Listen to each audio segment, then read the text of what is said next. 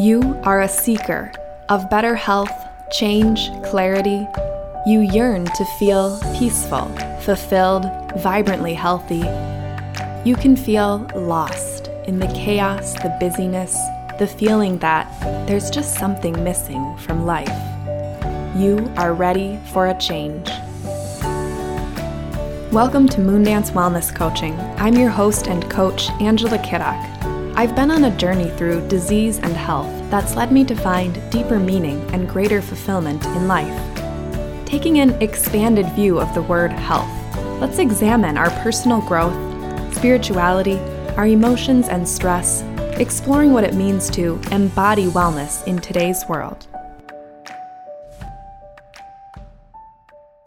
Who are you feeling angry with right now?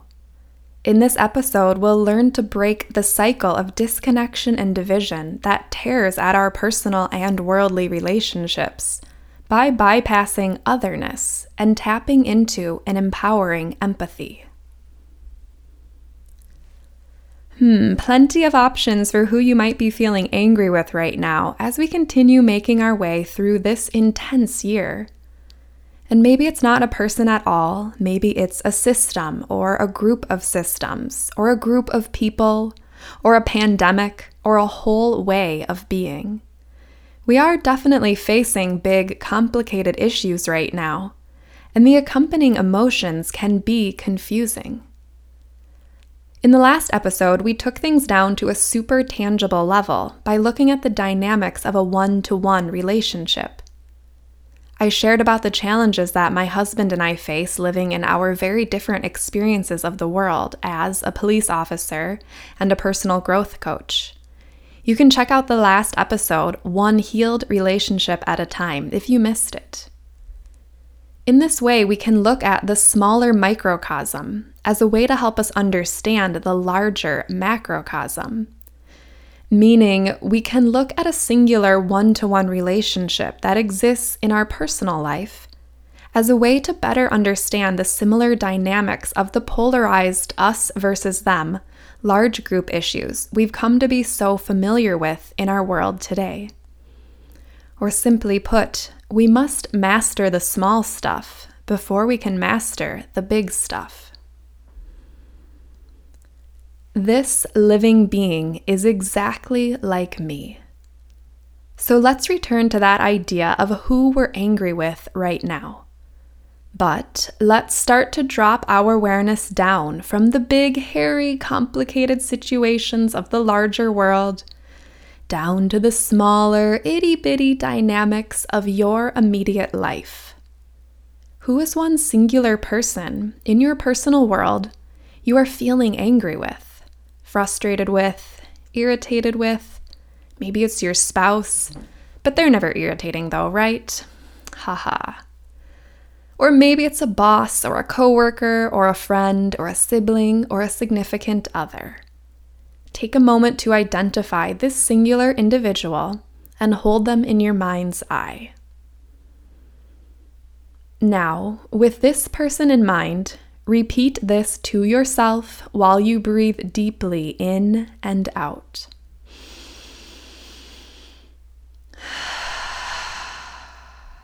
This living being is exactly like me.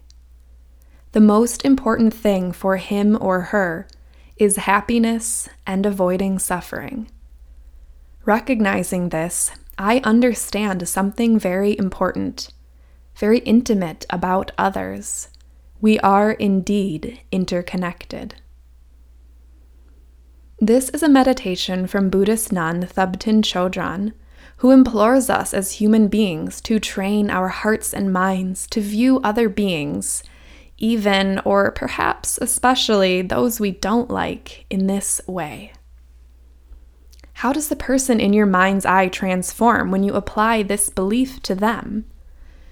Go back and do it again, and maybe just one more time.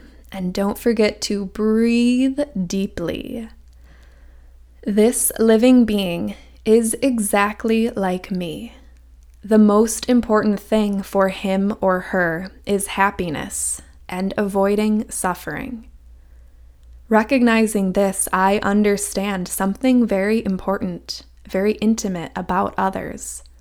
We are indeed interconnected.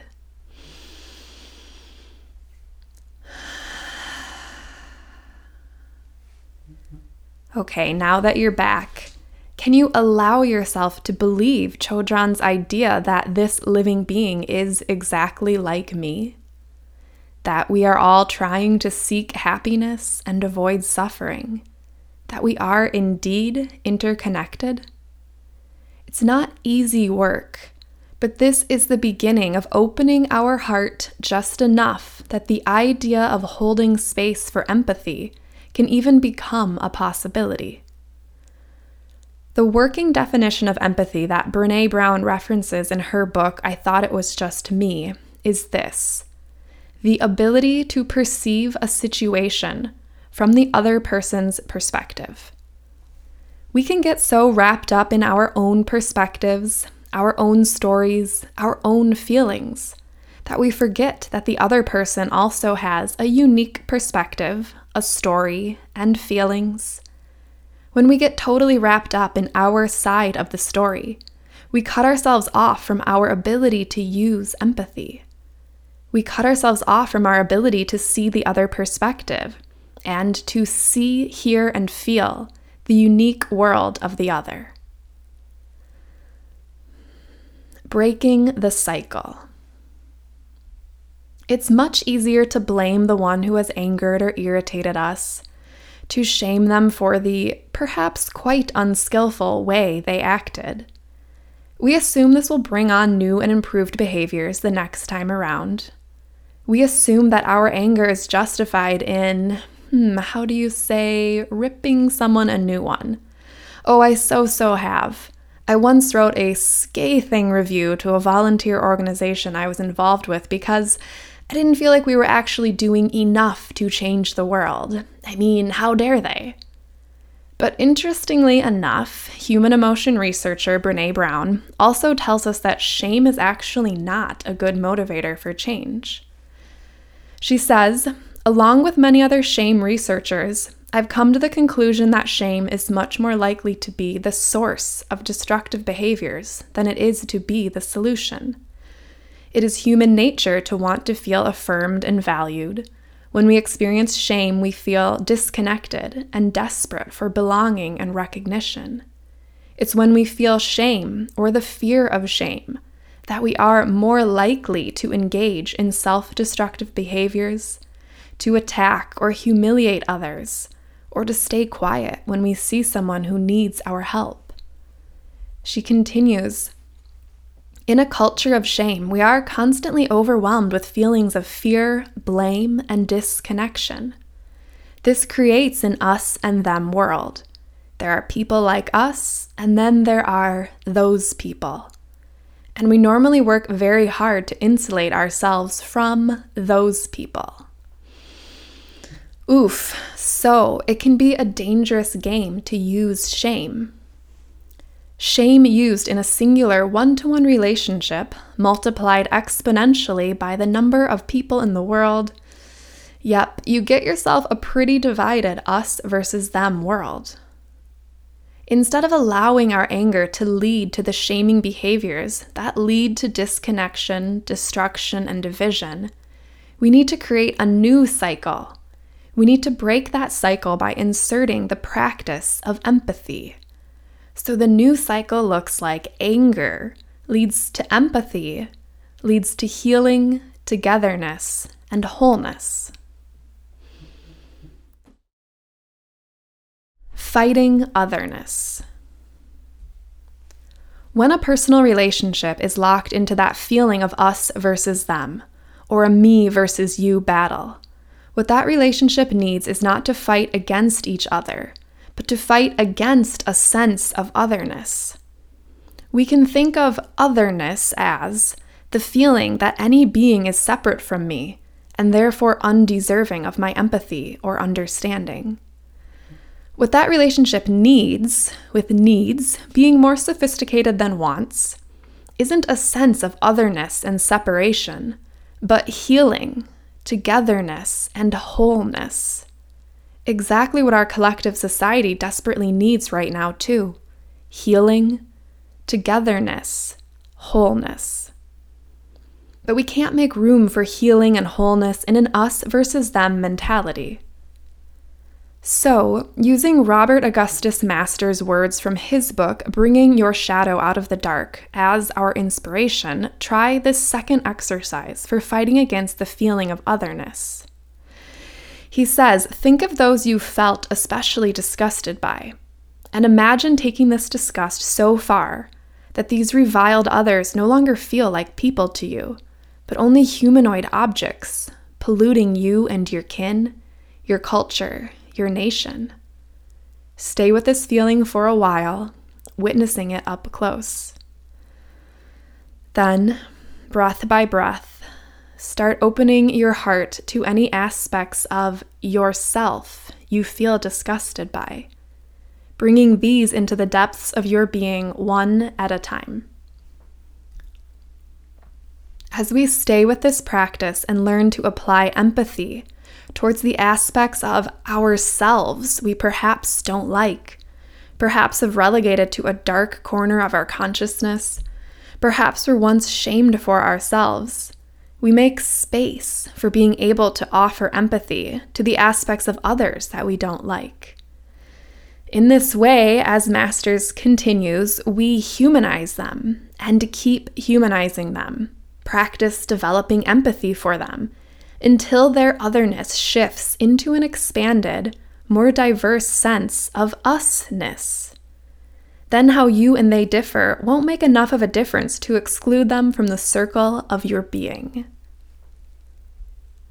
Empathy, or our ability to perceive a situation from another's perspective and see, hear, feel their unique world, is our antidote to otherness. The feeling that any being is separate from me and undeserving of my understanding. Empathy is our healing remedy to the cycle of disconnection, destruction, and division that tears at our personal and worldly relationships. As Brown says, empathy is really just about fully engaging with someone and wanting to understand. And luckily, empathy isn't something we must be born with. It's a skill we can all learn. Changing the world. There are two ways to change the world. The top-down approach that involves big systemic change. These are the more sweeping and dramatic changes, often at the level of legislation. And the bottom-up approach that begins with the individual. This may take longer, but is the only truly sustainable and guaranteed change, because it is change at the level of our hearts and minds. When you choose to begin relating to people in this new and expanded way, infusing your thoughts and actions with empathy, you too are leading a revolution. This is what we need right now. Brave individuals who can reach out across the uncomfortable divides and extend understanding. We need those who can shift a closed fist into an open palm and turn a pained heart into a compassionate one. For real change and healing, we need lots of real people having real conversations with real open hearts and real open minds. Remember that change comes in many packages. A divisive stance that supports an us versus them storyline is just the unfortunate example we've seen over and over in our world. But it's played out. Division, you're over. That was so last year, and the last 700 years. 2020 is definitely a year of changes, and it can be about starting over in a fresh, new way. This can be an exciting time that feels good, with the promise of a new world on the horizon.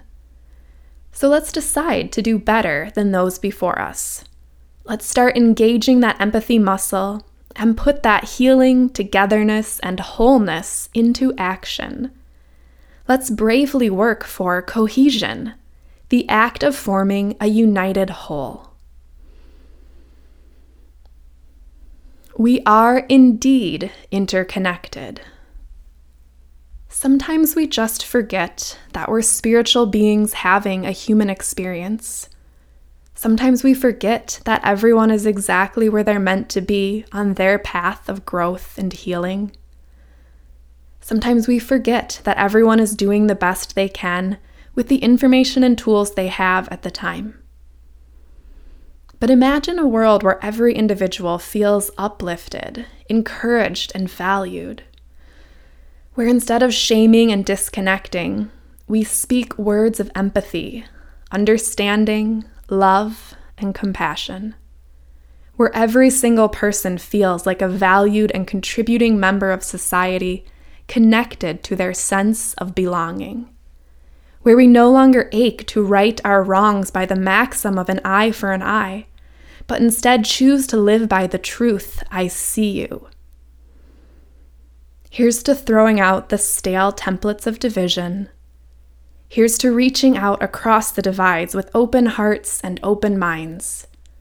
Here's to cohesion, the act of forming a united whole, and to the once-in-a-lifetime opportunity to build a new world together.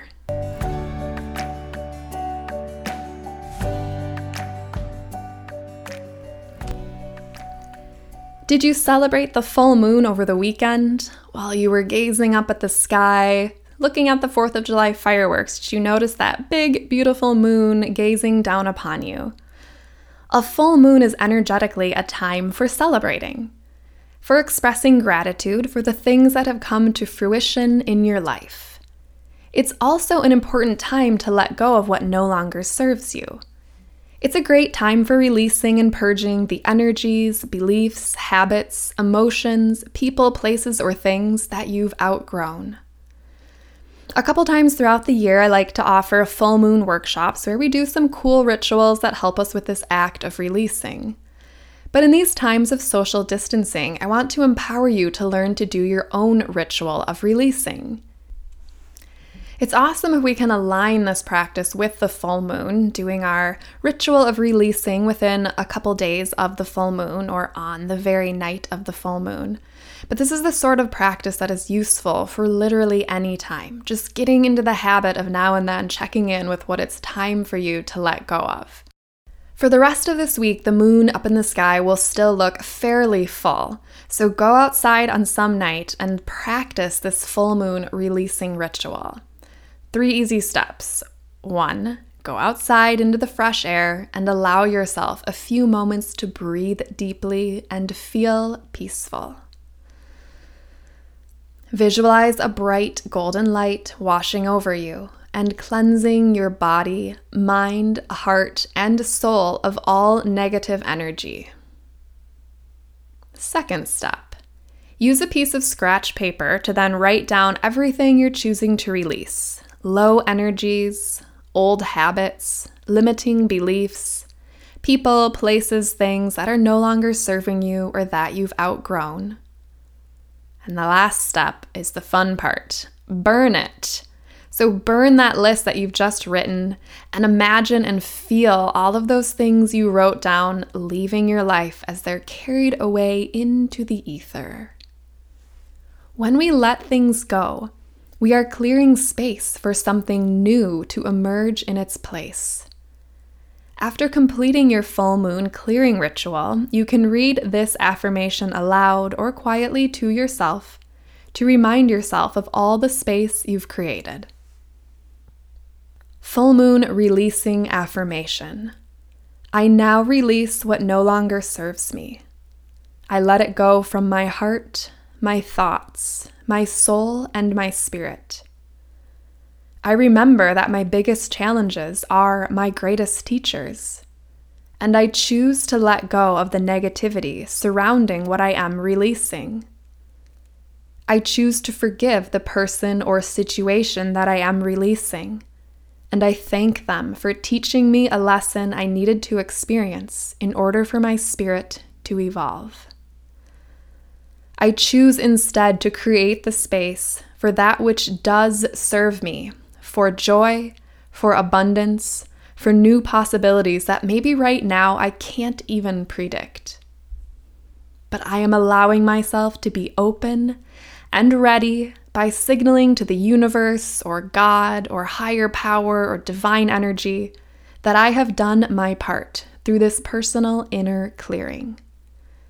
By letting go, I create space and I choose to fill myself up with gratitude for the things in my life that do serve me. The people, places, things, energies, beliefs, and habits that support me on my journey to becoming the truest, most authentic manifestation of me. So tonight or sometime this week, get outside, do your ritual of releasing, clear some space, and allow your next chapter to begin to emerge. For more info on personal growth and wellness coaching, visit moondancecoaching.com. Set up your free intro call or find an upcoming class or event.